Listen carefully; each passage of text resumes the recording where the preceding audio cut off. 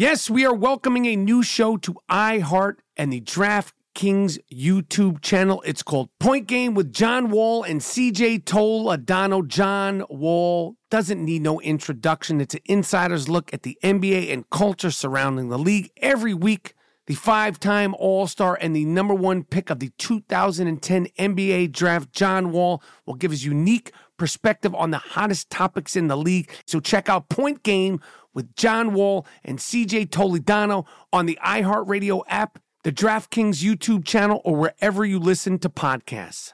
Thank you for traveling with Amex Platinum. To your right, you'll see oceanside relaxation at a fine hotel and resort property. When booked through Amex Travel, you can enjoy complimentary breakfast for 2 and 4 p.m. late checkout. That's the powerful backing of American Express. Terms apply. Learn more at americanexpress.com/withAmex. Something that makes me crazy is when people say, well, I had this career before, but it was a waste. And that's where the perspective shift comes, that it's not a waste, that everything you've done has built you to where you are now.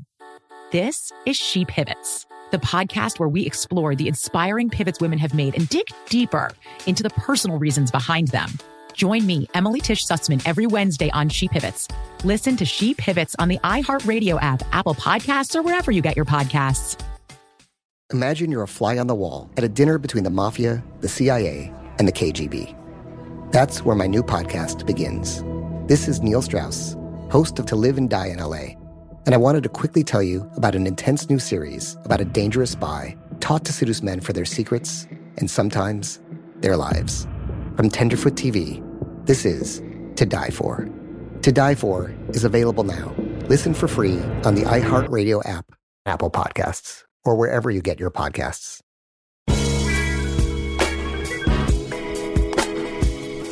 All right, baseball is in full swing, and you could be part of the action all season long at DraftKings.com, the official daily fantasy partner of Major League Baseball. Daily fantasy means no season-long commitments, just instant cash and instant gratification. Why wait until the end of the season to get paid when you can win huge prizes every day at DraftKings? It's like a brand new season every time you play. Every single time you want to play, you go to DraftKings.com, and it's like opening day. Pick your pitchers, pick your position players, and you pick up your cash. That's it. That's how you win. Ask this guy, Peter from Colorado. Look him up. Guy named Peter from Colorado. Last year, this guy won $1 million in one fucking day. Check this guy out. Peter from Colorado. Go to DraftKings.com. Guy won $1 million in one day simply by playing fantasy baseball at DraftKings.com. New contestants start daily, so hurry to DraftKings.com right now and use promo code Rappaport, R-A-P-A-P-O-R-T, to play for free in today's $10,000 fantasy baseball contest. That's DraftKings.com. I'm in here. This is called the Gloom Tomb, Bill. The Gloom Tomb. The Gloom Tomb. I'm in here with my man, Bill Burr. And I feel like I was feeling like, how to conduct this interview. First of all, you've done other people's podcasts, right? Yeah, I've done a bunch of them. You know what I wanted to tell you, and I say this with all due respect. Let me make sure. You're like a lone wolf. You're a lone red rabid wolf. Sound like my wife. No, you're like a lone wolf, and because I told this to you when I did your podcast, that you said something to me. When I first met you when we were doing The Heat, which went on to make millions of dollars. Millions of dollars. And I feel like... I got a residual check for like $38. Yeah, I got one for like $42. and I somehow... But I feel like Sandra Bullock and Melissa McCarthy got a lot of credit, but I felt like we were carrying those fucking girls. I don't know. You're talking about 2 Oscar winners, yeah, right? Melissa hasn't won yet, but she's going to get hers. No, I feel like somehow or another, like, Michael, if they ever put both our faces on the poster and not those two, that movie would have made $42. Yeah, okay. I'm just saying.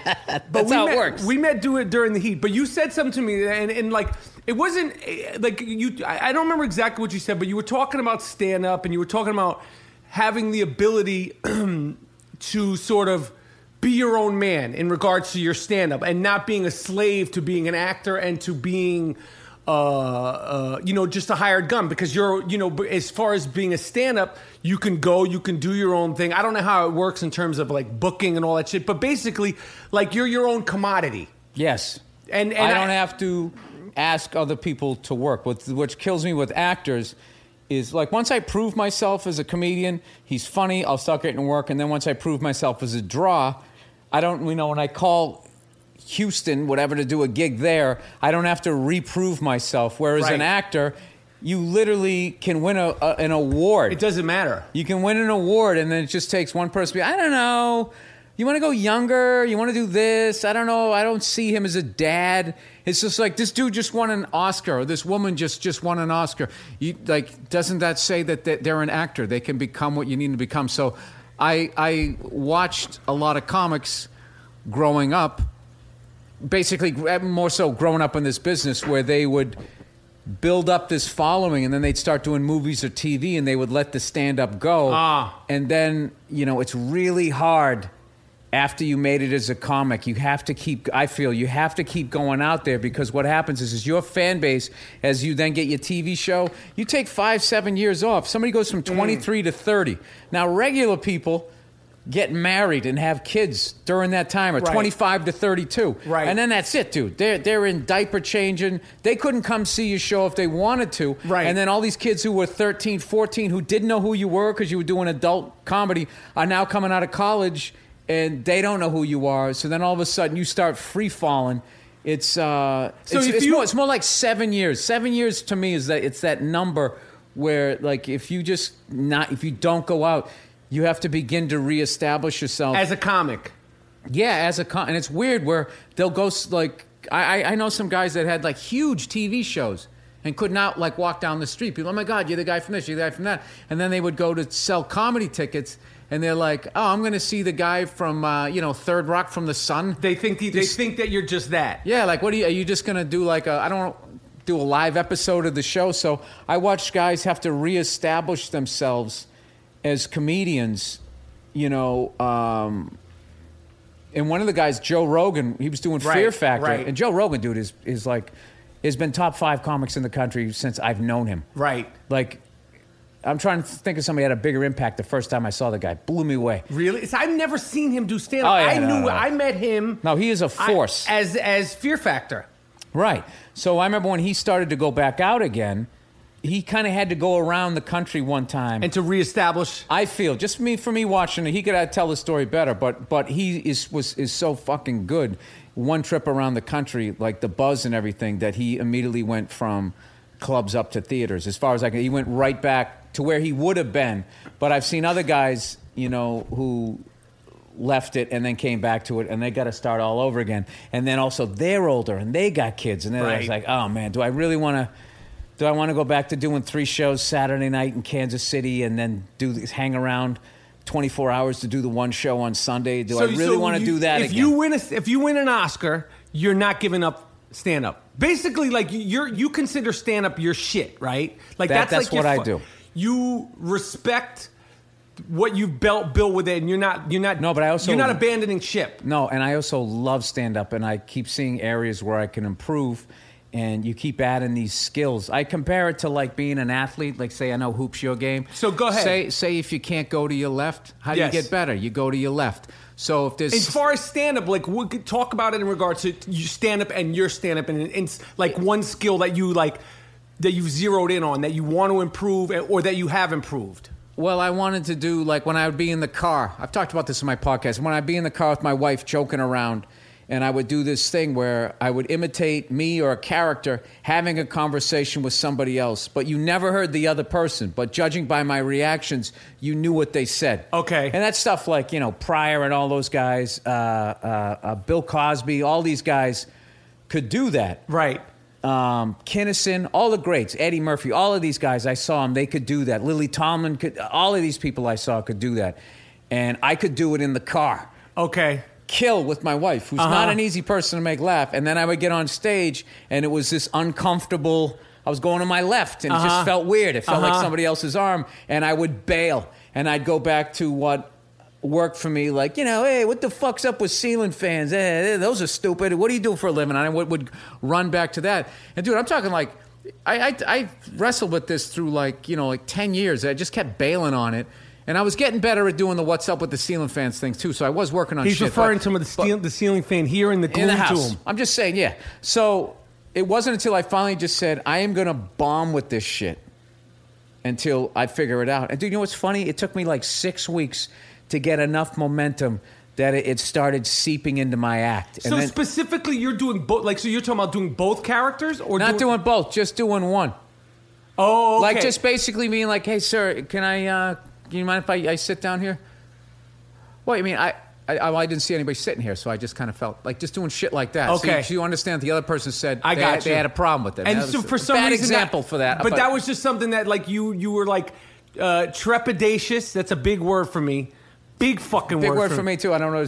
That's a big fucking word. I know trepidation. Trepidatious. I don't know. Trepidatious is a word, and I just threw it out there, and like you're like baffled. You're looking at me like you're baffled. Yeah, like, so do you feel like you've improved upon that? Yeah. Oh yeah. So I had one of my specials. I started to do it, and then like the next special, I had it down more, and my next one that I have, hopefully I'll have it down even more than that. But I really like, and I like watching people in their careers do that too. Like Blake Griffin. I remember my buddy, big hoop guy. Oh, dude, all he does is dunk. I mean, right. what do you mean all he does is dunk? On the whole fucking league, all-stars and everybody, he's dunking on everybody. He's got that electrifying element. Right. I go, he's also young. Give the kid a chance. Right. Who knows? If he's trying to do this at 30, 32, yeah, he's going to be in trouble. But right now, he can jump out of the gym. Why not do it? And then look at him. Look at he's everything improved he did. his shit. Big time. And he has that work ethic despite the fact he's already getting the money. He's already making the All-Star game and all that. So when somebody when you combine passion with skill and you have that drive, like that's when you can actually separate yourself and hopefully people will notice. And in my business, they'll come and buy tickets. Well, it always comes down to tickets, right? Even basketball players, they'll come to the arena. It always comes down to tickets. Yeah. But which is why you and I are getting $38 and $42 residuals. $42 fucking residual. I literally got a residual check from something for 3 cents. From something Dude, from I had recently, I came off the road. I had made more money than I had ever made in my life as a comedian. I came home, I had a residual check for $17 and then a letter from AFTRA telling me that I lost my health insurance because I didn't make enough money. Because it's like, what do you mean?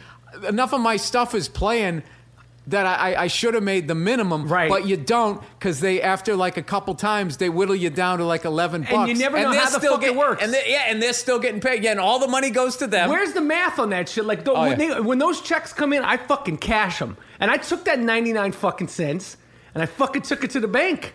There was a bar in Burbank that used to have that if you had a residual check like beneath a certain number, they gave you a free round. Like I think it was like $2 or $1. If you came in, and then they would put the check up on the wall. Oh, that's funny. And they would buy you a round of drinks. That's funny. So what is your skill? Like, what is the one thing now as a comic where you're like, is that still a thing? Or would be one? Or what? I'm working on right now, taking it to a dark, having them be killing, and then take it slowly, move the story to this dark, fucked up place where there's dead silence, and then getting them back. And killing again, same idea, same story. Do you think in terms of like bits? Do you think in terms of vibes? I mean, obviously, when you're saying take it dark and then ramp it up, like is it a dare thing? Like for yourself, I don't, like how far can I take it? No, it's more like I don't think a lot before I go up. I don't think of anything, and I don't necessarily go for things. I might say I'm going to try this thing out. You mean a bit? Yeah. Or a joke? Or a skill. Do you refer to them as bits? Yeah, bits, jokes, whatever. Okay. An idea, whatever you want to call it. But I'll just say I'm going to try this. But I find the way my brain works is if I really write it out or write it down and really have like this PowerPoint kind of presentation to it, it gets me in my head. Right. And one of the things I had to learn how to do on the road is if you have 2 shows in one night and you come out on the first one and you're fucking on and you're riffing, you feel like you did half of your act. Right. The biggest difficulty is the next show, because now you're thinking about your last show and you're thinking about all the stuff that you riffed. So if you added shit and... Yeah, it's like, oh, that was great. I should keep that and blah, blah, blah, blah. So then what happens is you're mentally in the first show. Right. Which hampers your performance because you're in your head and you're not addressing that this is a new group of people. This is how it works for me. And then you're in your head, and then it's not going as well, and then you get frustrated, which makes it even worse. What you have to do is say, fuck the first show. Right.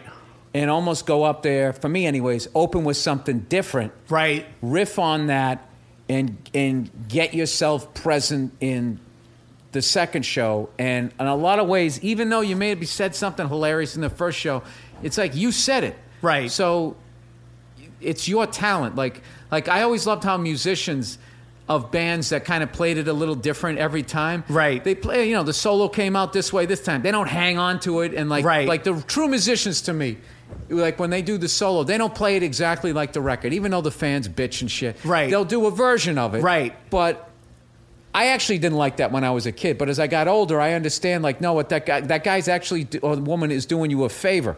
Is they're present. They're making themselves present, and this is how this song's affecting them right now. Right. So you try, without getting all new agey, you try to be in the moment of it, and yeah, you'll lose a few tags. You might even lose a joke here or there, but you have to believe in your talent. But if you continue to do that, it becomes a second nature thing, and the more present you are, there's nothing better than being on stage, being on. It goes by in 2 seconds, so you're really going after that mindset rather than what you said. Do you consider when you say beyond, like I did stand up. I don't know if we talked about this. Yeah. For a few years, dude, that thing you did with Giannis Papas, the Stockton. What was it called? The Stockton Army. About dude, you were. As funny as I've ever seen you. Thank you. You were very relatable. I related to your frustration. I love the line where you're like, you gotta hit the rim. Just the way you said that, the frustration of it and how conversational it was. That's one of those things, to me, I wasn't laughing. It wasn't a joke there. It was your frustration. And to me, that's the funniest shit. Thank you. Ever. So But do you consider like let's say you have 10 jokes, 10 bits, right? At this point in your career, in terms of like people come in, there's 99% of stand-up people have some preconceived thing, good, bad, or indifferent of Bill Burr. So you have a built-in thing. But like you say you're on, do you say you're on, or how much do you put on yourself and how much do you go, this audience is good, this audience isn't good? You know what I mean? Because like for me, when I did stand-up, like let's say I had 5 jokes. I mean, these are fucking like but-um-bum jokes, like not jokes.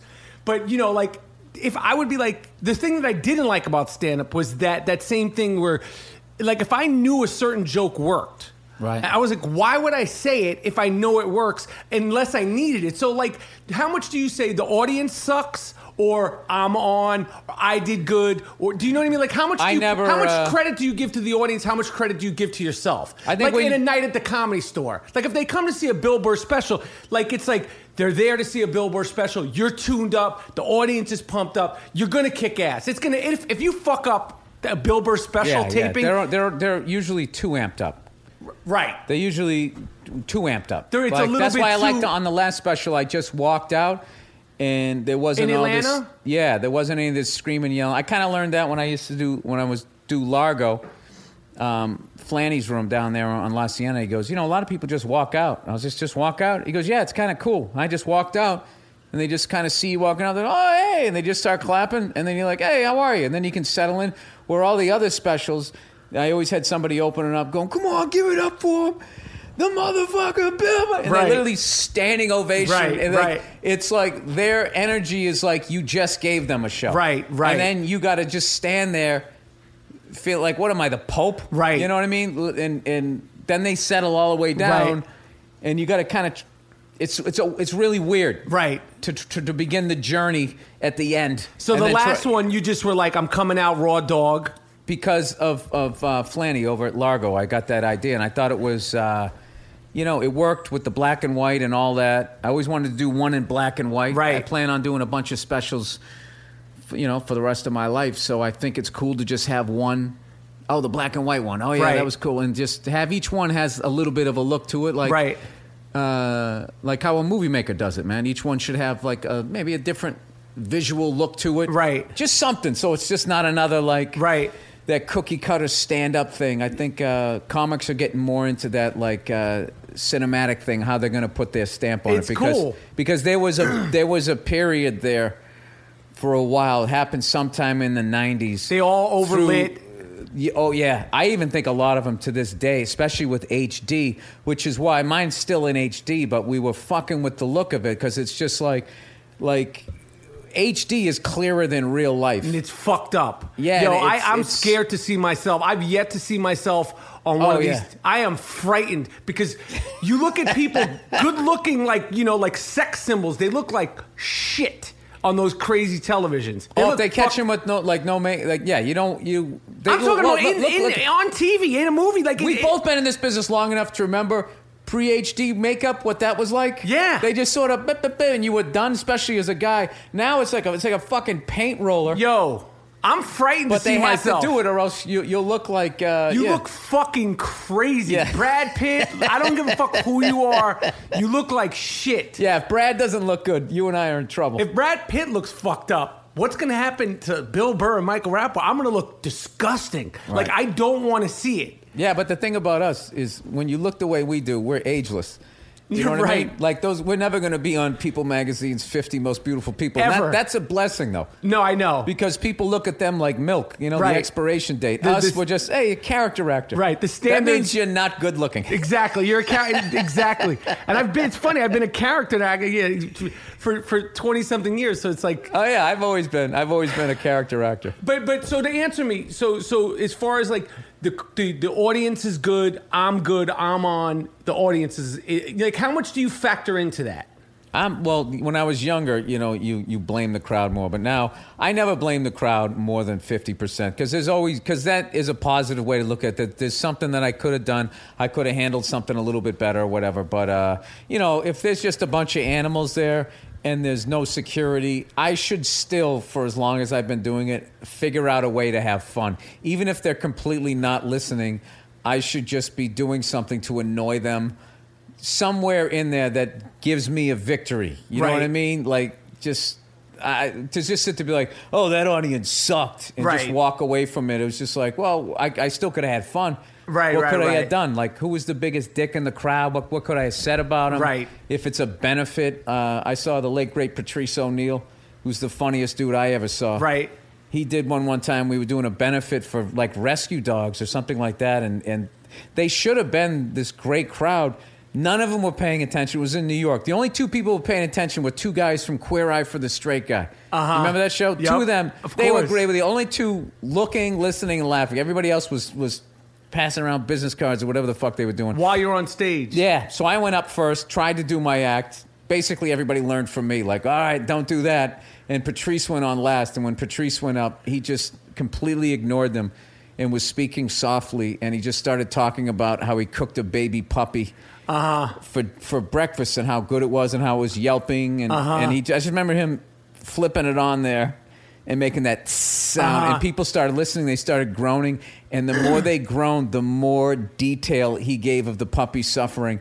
And it got to the point the lady running the benefit told him to get off stage. Are you serious? He wouldn't get off stage. Then she had the mic cut off, and then he sat down behind the piano. He wouldn't get off stage, and he couldn't play piano. And as she was up there apologizing for him, he was just banging on the piano and looking it over with us with this, like, shit-eating grin. That's funny. Yeah, so, watching greats like him, I learned something. I was just like, it sucked just as much for him as it did for me, but he had fun with it, and I didn't. You had I a didn't. fucking shitty attitude. I didn't have a shitty attitude. I just didn't think to have fun. Right. It was more like that. I was trying, and then I was embarrassed because they were like, my first joke went, and it just bombed, and I went to the next one, and Patrice was already laughing. He had this really loud laugh. He was like, wah, wah, like laughing in the back, and I heard Voss laughing. I remember it like it was yesterday. It's funny, man. That must have been at least, Jesus Christ, 10, 12 years ago. Who do you now consider, like, people that, like, I mean, there's the obvious ones, but who do you consider now, like, the next, like, the young guns that you watch and you're like, this fucking guy's good? Like who do you see, like, that, as far as stand-ups, that you're like, I like this guy? The last 5 years as I was coming up, it would probably have been Chelsea Peretti was somebody that I loved the first time I saw her. She's now on Brooklyn Nine-Nine. Yup. Fortune Feimster. I don't know. I always mess up her last name. She's fucking hilarious. And I'm sure there's a bunch of guys in New York that I haven't, I just haven't seen yet. But I don't know. I do a lot of shit on the road, so I get home.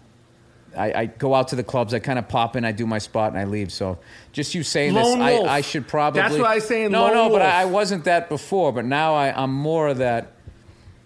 Yeah, I came from a family of loners. No, I have no problem with it. I think it's good. You're a lone fucking wolf. I like it, but it translates. But I see you as a lone, rabid red wolf in the fucking wilderness. All right. No, so, I love working on movies. I love the collaborative process. but I'm saying But I don't get myself locked into just anything more than just that. right. It's good. Let's do that because whenever the movie business is fucking. It's in a evil. fucking and it's in a crisis and right when now. they'll figure it out. No, they're it's bad, Bill. It's creatively bad and financially bad. Dustin Hoffman said something this week about it, and now Michael Douglas. He said the American movie stars are feminine and too worried about social media. And I understand what he's saying, but I mean, just creatively. That's 'cause they When was the started last time you've been listening to to the the crowd. movies?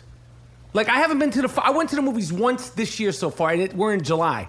Once. And I like going to the But movies. is it our fault that the shit comes out 2 weeks later on a plane? That's a problem. That's a fucking problem. Like the downloading. They're gonna figure it out. I feel this. Look, I feel like this is a transition period, and there's a lot of people still trying to do it the way it used to be. And somebody, probably a younger kid, is gonna figure it out because he grew up with iPhones and Facebook and whatever the MySpace. I almost said hamster. Whatever the fuck they're on. Hamster. Hamster, isn't that? That's like a porn site. See, I know the porn sites. What is like the Instagram, Twitter. Yeah. It's fucked up though, man. Like, as far as I like to go to the movies, and yeah, there's some good movies I could have seen this year, and I caught one on I saw what was it called? Wild Tales. the fuck is that? Hey, first of all, drop the attitude. It's a fucking tremendous. What the fuck is that? It's a movie. Was that playing at the Sunset 5? With who? I don't know. This Argentinian dude made it. It was like 5 stories about vengeance that weren't okay. connected. The connection was vengeance, and they were fucking hilarious. You saw it at the Lemsey? Sunset 5, which is great. Yeah, I You like go the there, theater. There's like movie nerds. Yeah. I got an IPA, and I had an IPA and a bag of M&Ms or something. I was in heaven. Yeah, it's and good it was shit. a great movie. My wife loved it. We had gotten a good, still going out dinner and a movie. If you pick the right one, it's still good. But It's good, but it's just and I like to go, and I'm like, there's nothing learning. I don't fuck with comic book movies. I don't fuck with superheroes. I don't fuck with any of that shit. I don't fuck with anything that I've never read comic books. I could give a fuck, and I would be in a comic book movie, but I just don't give a fuck. I'm confused. Iron Man, Robert Downey Jr. I fuck with him hard. I love him. I went to see dude, that should be like your character in one of those movies, just walking in the Hall of Justice. I don't fuck with you guys. I don't get you guys. I don't know what the fuck it... I saw Iron Man with my kids. They were so excited to see it. I couldn't tell you a fucking thing about that movie. I had a big bag of popcorn, a big bag of M&Ms, soda. I couldn't make heads or tail. Batman, the last Batman... I like saw, with Heath Ledger? Oh my God, that was amazing. But I couldn't tell you what the fucking story was. I could say Heath Ledger was fucking dope in it, but I can't tell you what happened. I don't know. They caught the Joker, and they said that this, and they foreshadowed that guy there who has to hide out in Russia now. I see. Could you make heads or tails of those fucking things? I can't. I don't know what's going on with those movies. Gary Oldman was great. They were great, but I don't know. I couldn't tell what they were. Like, I watch it as like, oh yeah, he's good in that scene. But as far as like the plot, no clue. Christian Bale, he's great, but I have no fucking clue. Not a clue. He's Batman, and the Joker's doing a bunch of fucked up shit. He's got to stop it. But I grew up watching the show with Adam West. It was the thing that they set up the face-off guy, and it just kept going. Like, I felt like, that part of the movie, the appendix, if you will, that could have, the body could have lived without it. You know what I mean? Right. They just kind of added that final third. I think fucked people up. But I don't mind a movie that makes me think. I No Country for Old Men. Everybody was just like, "What the fuck?" when that thing ended. You're comparing Batman with No Country for Old Men. I'm comparing people walking out, going, "I can't even tell you what the fuck that was about." I think No Country for Old Men. The main character is the Men in Black guy. Tommy Lee Jones? Tommy Lee Jones is the main character of that movie to me. And that is about a guy who time has passed him by. Right. And he's basically chasing a ghost the whole movie. That's why he never sees the guy. Right. And the last words of the serial killer guy there, he says to the kids. Javier is it Bardem? Yeah. With the hair? He says to the kids, he goes, "You never saw me." Right. So I thought that was the metaphor for the ghost. This is how I took it. But this is what I love about a movie like that is it actually makes you think. That's probably right, because those guys are on that shit. And I feel like that he was chasing the ghost. That's why when he was standing behind the door, he wasn't there and all that weird shit. How come we didn't kill him? Oh, it's because the ghost he's chasing is the past and the way the things were. And that's why he had that speech in the end. I felt like he can't even get his head around the level of violence that's going on. And I think that Javier Bardem was a metaphor for the level of violence. It almost wasn't, he was there, but he wasn't there. I like that. I'll bet you that's probably correct. See? So, yeah. So I like a movie that does shit like that. I like it too, but when it's veiled in comic books and fucking people flying and spider webs. So you like it minus the capes. If there weren't any capes. Maybe I could follow it more. I don't know. I can't. I haven't been one. And Christian Bale gets a ton of shit for how he talks when he's Batman. Who gives a shit about the Batman? I'm going to tell you why that's fucking brilliant. Because if I put the same Batman mask on and I was like, "Hey, Michael, I'm Batman," you'd hear my voice be like, "No, you're not. You're Bill Burr. I recognize your mouth." So at least he had the presence of mind. He's the first guy I ever did it. Like, dude, I got to change how I talk. Yeah. I just can't come walking in like Bruce Wayne. "Hey, I'm Bruce Wayne," and then come back 10 minutes later with a mask. "Hey, I'm Batman." Right. I'm Batman. Yeah. I don't know why they make so much shit over who's getting cast in the movies anyway, because it's all those fucking nerds have. That's it. That's all they have. They Comic-Con. They get so fucking excited. And it's like, to me, like they get as mad at Ben Affleck being cast as I get when they make the NFL players wear pink for a month. Right. I get as mad over something that has just as little effect on my life as them. So I have empathy for them. I got you. I try, like, back in the day, I'd be like, they're a bunch of fucking nerds, fuck them. And I'm like, no, this is their thing. Right. This is what they're into. I think to get cast as Batman, you got to have two things. You got to be selling tickets, and you got to have that jaw. You got to have the jaw. You got to have the jaw. Square jaw. That mask doesn't work unless you have a jaw. Yeah, and a voice that's not like either of ours. Yeah, my voice is too high. I'll just. Can you imagine? And I could play the just Riddler. Feel like my nose won't be able to fit in the fucking thing. All right, so let me throw some more shit at you. That should be the picture of this episode. We should go down to the costume place and go us and just Batman We're auditioning suits. for Batman, and we don't understand why the fuck. Hey, we're cheap, dude. We're cheap. Listen, $30-$40 residual checks. You could be Batman. I'll play the Joker. I'll play the Joker. I don't give a fuck. We'll the Penguin. It doesn't make a difference to me. Bill Burr and Michael Rappaport. I would at least be put in the mix. My thing is I want to be like 15th lead in any movie that I'm in, and I'm there for like 6 days. I have a great time, and then I leave. In and out, no responsibility. No, that's not true, because I did that movie Black or White with Mike Binder, and I was there for the whole shoot, and I had a fucking great, right up until the last scene, and I had a great fucking time. I mean, listen, making a movie, it's really, for me, it's like... The doing it is the only thing you could take away, because the results you don't know, and what the people think you don't know. Oh, I asked you about that when we were on the set of Heat. I was going like, you've done so many at this point. Can you tell when something is going to be? Yes. Could tell as soon as I get on the set. Literally, as soon as I get on the set, I could tell you if it's going to be good or bad. And then my track record is... not the experience of doing the movie. I mean the results. Well, now I know before I even get on the set. But before, when I was younger and you come in with such high expectations, and literally, like I did a movie called The Sixth Day with Arnold Schwarzenegger. That's fucking cool, man. And it's a piece of shit. Okay, every time I do a movie with a big star, a big budget film, it turns out to be a piece of shit. Like it'll be like normal people, like it'd be like it would take you to the next place. Me, it would be like it's like he shouldn't even be in this movie. But it was called The Sixth Day. The script was never that good, but I can't even tell you the name of the director's name. But I shut, like, as soon as I got on the set. Arnold was cool. He's game. He's Arnold. This is like, I don't know how many fucking years ago. It was maybe 99, 2000. like around that time. But as soon as I got on, now you have the reason why I didn't know before. The reason why I didn't know it was going to be a piece of shit. I met Arnold. I met the director. Met the producers. We love you. Blah blah blah blah. We want you to do your thing. It was Arnold. Schwarzenegger. I don't give a shit if it was one of those infomercials. I'd be like, yeah, I'll do it. Right. No, I mean, there was no. We didn't have to twist my fucking arm. I was down to do it. But we want you to improv. We want you to do your thing. We want you to. I was like his friend. I was the comedic relief, the comedic friend. Right. Do your thing. La la la. First day you get on set, the director's like, don't do this, don't do that, don't do this, don't do that. And I'm like, I'm already could tell this is going to be a fucking disaster. I knew. I could tell you, and I don't even. And you were there on day one?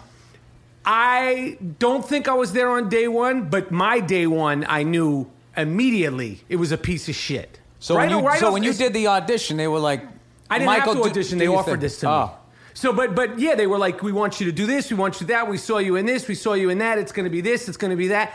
Get on the set. No. And immediately for me, what it does, it handcuffs you, especially if the script itself is not good.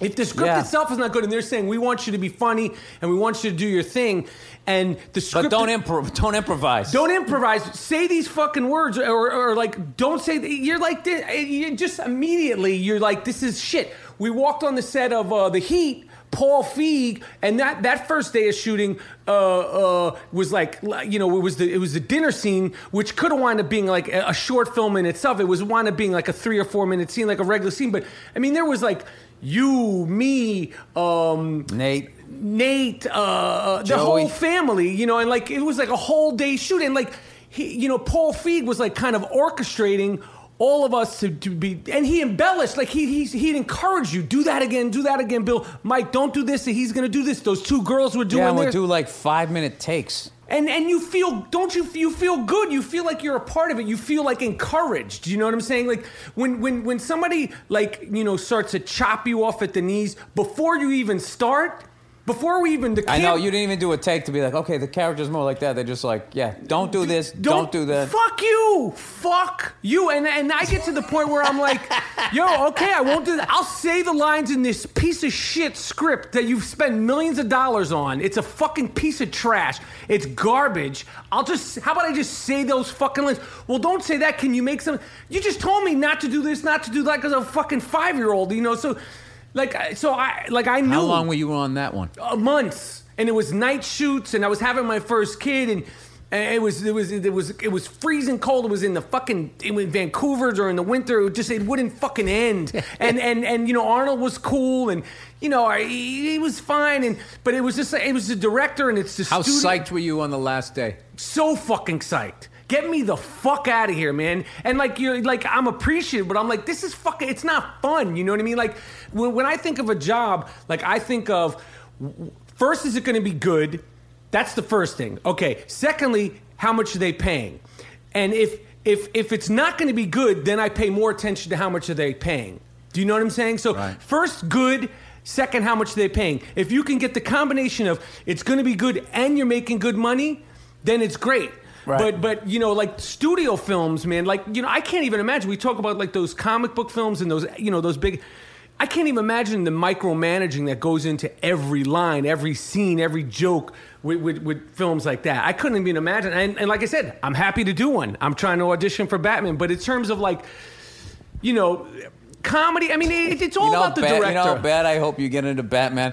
So when I watch it, I know that you're not a fan of superhero movies, and you probably don't even get the storyline if they go the route of the Christian Bale one. Yeah, I wouldn't even read the script. I would just read my scenes. I think the Ben Affleck one, for some reason, I'm thinking is not going to be. Is he coming out in one?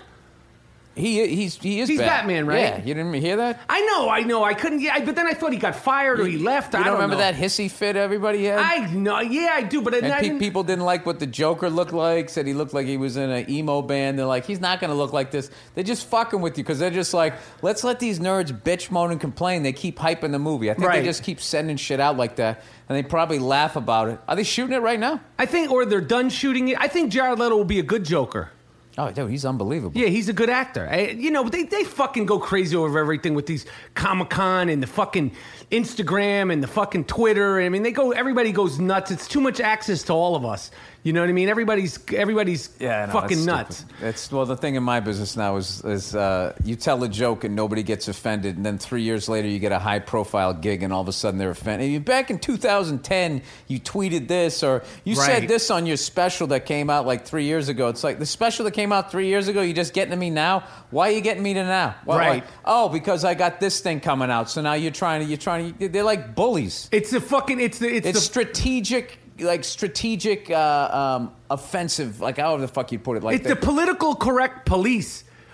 They should get their. There is no police. No, but it's a fucking group of jerk offs. They're all motherfuckers. But you mean like with the political correctness? You have no room to like. Yeah, you do. All you do is all you have to have is the advertiser and the studio be like, yeah, oh really? Yeah, well we don't give a fuck. Right. And people are still gonna go see it. Have people ever been offended like specifically? Not one person. I'm not big enough to offend anybody. That's the funniest fucking thing. But you're stand up and shit. Like what have you ever like? I have a cartoon coming out on Netflix in December called F is for Family, and I guarantee you. If that thing comes out and it's any sort of a hit, that'll be the problem. Anybody is going to get offended by anything I ever said in my stand-up act. If they're going to go back through my podcast and all this shit, you're going to be fucked if they go back and all your shit. That's what they're going to. No, I'm not, because I don't give a fuck. Right. I don't give a shit, and I won't apologize. And if apologize. And if they say, well, then we're taking your show away, then fucking do it. Right. I'm going to go back and do stand-up. Yes. It's the I Am Rappaport podcast, and we'll be right back. The I Am Rappaport podcast is sponsored by Casper Mattresses, Casper.com. It's an award-winning sleep startup. Go to Casper.com, $50 off purchase of any size mattress. Damn. Put in the code Rappaport, RAPAPORT, Casper Mattress in New York City. You can keep the bed for 100 nights. You could get your freak on for 100 nights. If you do not like the bed after 100 nights, you can return the mattress within 100 days. That's a guarantee. The bed will be delivered between 2 to 5 days anywhere in the United States and Canada. Same day delivery in New York City. We do not plug, we do not support, we do not take sponsorship from anything we have not tried and we are not passionate about 450%. Michael has just did his old man shuffle over to the fridge to get himself a Snapple. You want a Snapple? No, I'm good. I'm good with the water. So I was talking to you earlier, man. We're both trying to drop weight. Fuck you, man. I'm drinking a Snapple because the reality of this podcast, Bill, it's like That's what I love about all these broads bitching about being in fucking movies, how they got to watch their weight. Like what we don't. Like if we become a fat fuck, that doesn't limit what we can be. Listen, you know what I mean? Like, dude, I'm a balding, redheaded male. You don't think there's a fucking glass ceiling on what? Whenever I hear these women complaining about the body image, go fuck yourself. You're gonna be in a movie. There's zillions of dollars being invested. Show up looking your best. Show up looking like a human being. Not a human being. I'm just saying because there's nothing wrong with being overweight. You're just gonna be that person. That's what you're going to be, and they're going to have you flipping over fucking... You talking about for girls or guys? Girls? Everybody. No, but Bill, the girls, listen, I don't agree with... And trust me, I am so not on that fucking feminist, the women... Yeah, but you know something? You could be the best-looking guy in the world. No woman's ever going to buy you a drink, okay? No, but... So that's how it works. But look at a guy like... Now, and he's a great actor, but you take a guy like Johnny Depp. If Johnny Depp's looks left him... If he all of a sudden he became 300 pounds, he's not playing Tonto. He's not doing shit. The party's over. They would say you got to lose that fucking weight, or you're gonna just go. You're no longer gonna star in films. You can play Chief J. Strombo. Exactly. But the women. But Johnny Depp could also get a little older. Like he looks cool. Clooney, he looks cool. He's a silver fox. You know, right. But women, it's like the minute it dips, they're fucked. And there's already not a lot of roles for women anyway. And trust me, I am not one of these fucking feminists girls. Can I tell you something? If you really fucking looked at it all on paper, there's advantages and disadvantages to both. And we're all fucked until you get yourself on the other side of the table so you can see where the money's coming in. Other than that, you're another jerk off walking to your mailbox for $32. Man or woman? Yes. I don't. I think that women have. I honestly think you would have to have been both and try to do the exact same thing. Neither women nor men can look at either person and be like, you have it easier, you have it more difficult, because you've never been the other thing trying to do the exact same thing. It's like, it's. I'm talking about just in Hollywood terms. Look at like Uma Thurman. She's gotten a little older. Like Uma Thurman was a fucking bombshell in her day. Bombshell. Like in the Pulp Fiction. I mean, she had a run where she was just like sexy. She's she's talented. Right. You know, and then she. You know, they're killing her. She came out on this TV show last year, and they're fucking reaming her. She did this, she did that, she looks older, and it's like, you know, it's like, yeah, she looks older. She's older. Yeah, but dude, that shit happens to everybody, though. But me and you, Dude, like... somebody tweeted me the other day. They came down to my show at the Comedy Store. I fucking killed. And they go, yeah, man, I can tell you've been fucking hitting the beers, man. You look fat. You fat fuck. You fat fuck, yeah. So you're trying You fat fuck. It's just like, if you're going to be dumb enough to pick this career, you can't, like, you're a piece of meat. I get it. Okay? And the smart fuckers are the ones that start their own production company. They get themselves on the other side of the desk. But if you're going to keep dancing for your fucking lunch out here, everybody is going to get old, and there's going to be the younger you, the younger me, the younger them. That's true. There's different, of course there's different men, women, there's going to be something different. I think we have more leeway, though. But this bitch moaning and fucking complaining about, you have it easier, it's more difficult for me. Like everybody in this business, the clock is ticking the second you get in it. That's true. Yeah, and you're fucked. I agree. Yeah. I agree. And some of the biggest fucking studio heads and all them, they end up outside holding their hat, wondering what the fuck happened. Right. They can have a couple of movies that go down. It's just done differently. It's not based on their look. It's based on their bottom line. Everybody in this business, you're fucked, which is why you save your money. Right. And you bet on yourself. Right. And however that means. Like the guys, like some of the people that I respect the most in this business, like guys like Mark Wahlberg, Yeah. Adam Sandler, Vince Vaughn. Yeah. Were all guys that were starring in movies and could have just done that, and they didn't. They fucking... I mean, I think Sandler from day one was writing his own shit. Yeah. And they got themselves in the driver's seat. Yes. So now it's like, oh, we're writing something that I'm going to... Now you don't have to wait for another opportunity. Now, That's I'm speaking true. way over my head because I've never tried to produce or do anything like that. But when I look at them, I just go like, these guys are smart because... And Clooney did it, too. Clooney took the ball. And what happens producing shit. is then you're young forever.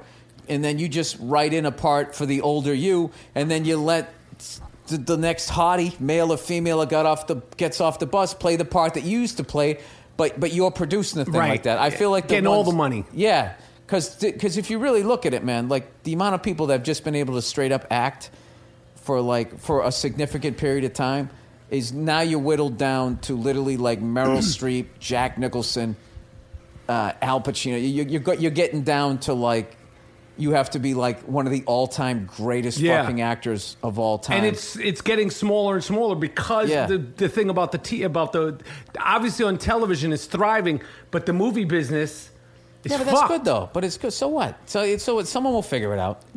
Who? Why don't me and you figure it out? We're waiting for Because I don't want to do that, dude. I have too many hobbies that I enjoy. I just like, I like chilling out. I like telling my jokes on the road, and if somebody fucking gives me an acting part, I'll go do it, and I have a great time doing it, and then I just go right back to doing stand-up. I don't got to worry. Like, I hate conference calls. Ugh. Dude, when I take a conference call, I take the phone, I swear to God. I put it on speaker. Yeah, me too. I lay in the bed, and I throw it to the other side of the bed, and I lay there. I literally have my arm across my eyes like that. And you're just and like, then yeah. I wait till people stop talking, and then I just go, it sounds good. You know, we'll look into that. Yeah, I can't. And every time they're going to hang up, some fucking asshole, all right, is that good? Yeah, it's good. There's always, one more thing. I was thinking... And there's another fucking 11 minutes of your life you're never going to get back. They're painful. Conference calls are fucking painful. Maybe that's because how we're wired, because they seem to love them. I can't They fucking can't. stand them. On the other side, the way they're wired, the business people, which I totally respect having a business mind. I'm fascinated by it. They're all about the meeting. They're all about dude, I've had meetings, a pre-meeting for the meeting. Oh, yeah. And I've been driving there screaming at my windshield going, what the fuck? Who wants to go to a meeting? What kind of a human being wants to go to a meeting. Like, hey, dude, let's meet out in the parking lot and crush this 12-pack before we go into the game. Before the meeting. I'm up for that. Right. Yeah, I'm up for that. I had a meeting where I was at, the last meeting I was at during the meeting, it just came at me. It was the first time I was like, who gives a fuck about what?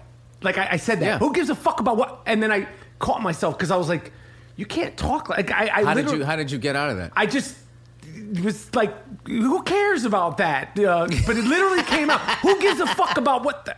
Like, that came out of my mouth. When somebody brought up something? They brought up something, and I said, that's what I said. Who gives a fuck about... I mean, who really cares about that? But I was like, yo, you're turning into a crazy person. Like, you can't be that guy. No, I know. Especially but like, as you get older. You see it Because seeped out of the me. younger you and me is probably like 30 at this point? That's the young version of us.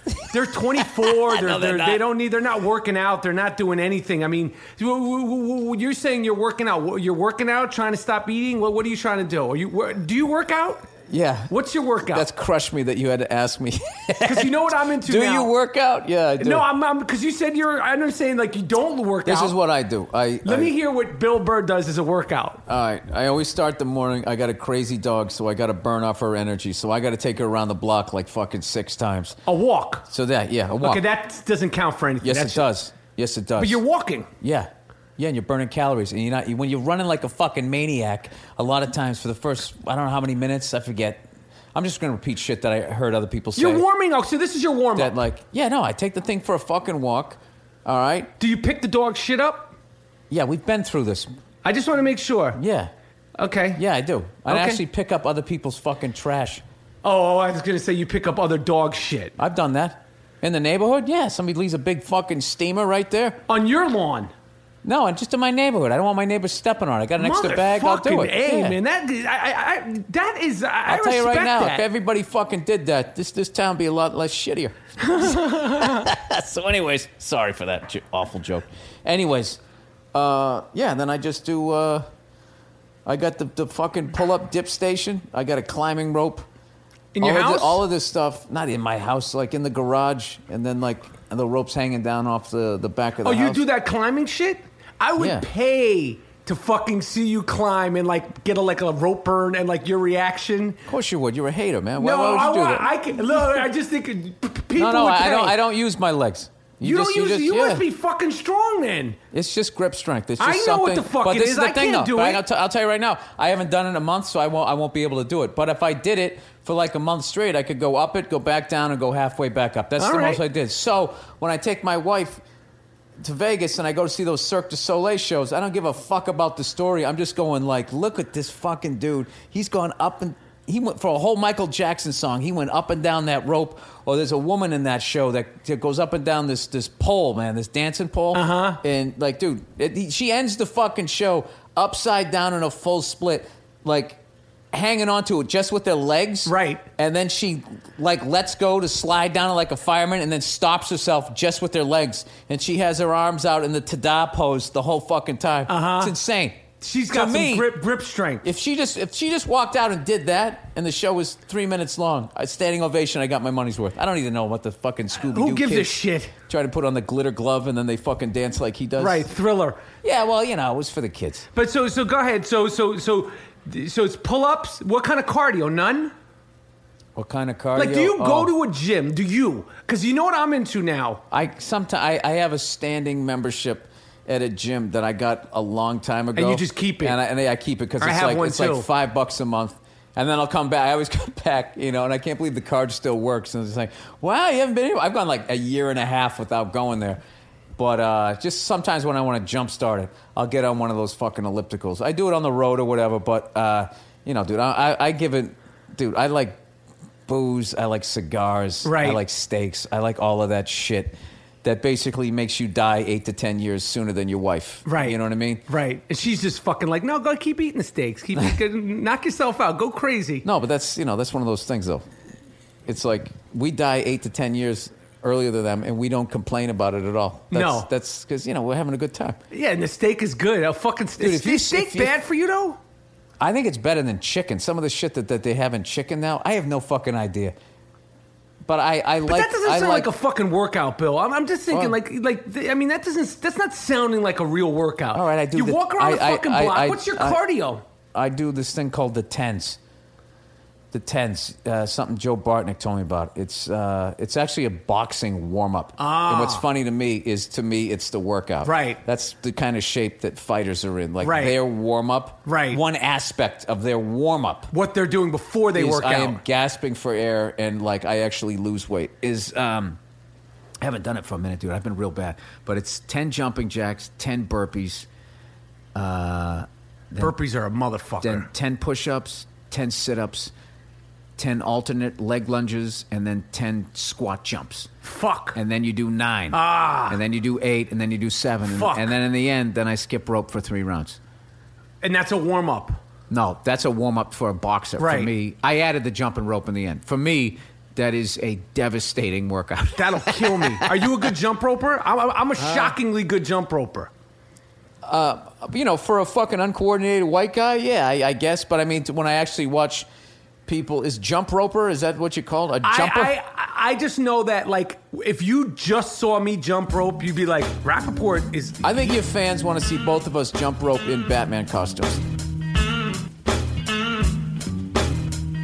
American Giant sponsors the I Am Rappaport podcast. Go to American-Giant.com. Check it out. T-shirts, sweatshirts, American-made, American-manufactured. Really good quality, soft, rugged, hoodies, sweatpants, all of it. Americangiant.com. American-Giant.com. The slogan for American Giant that we created is American Giant Clothing. Champion. Can't fuck with this shit, yo.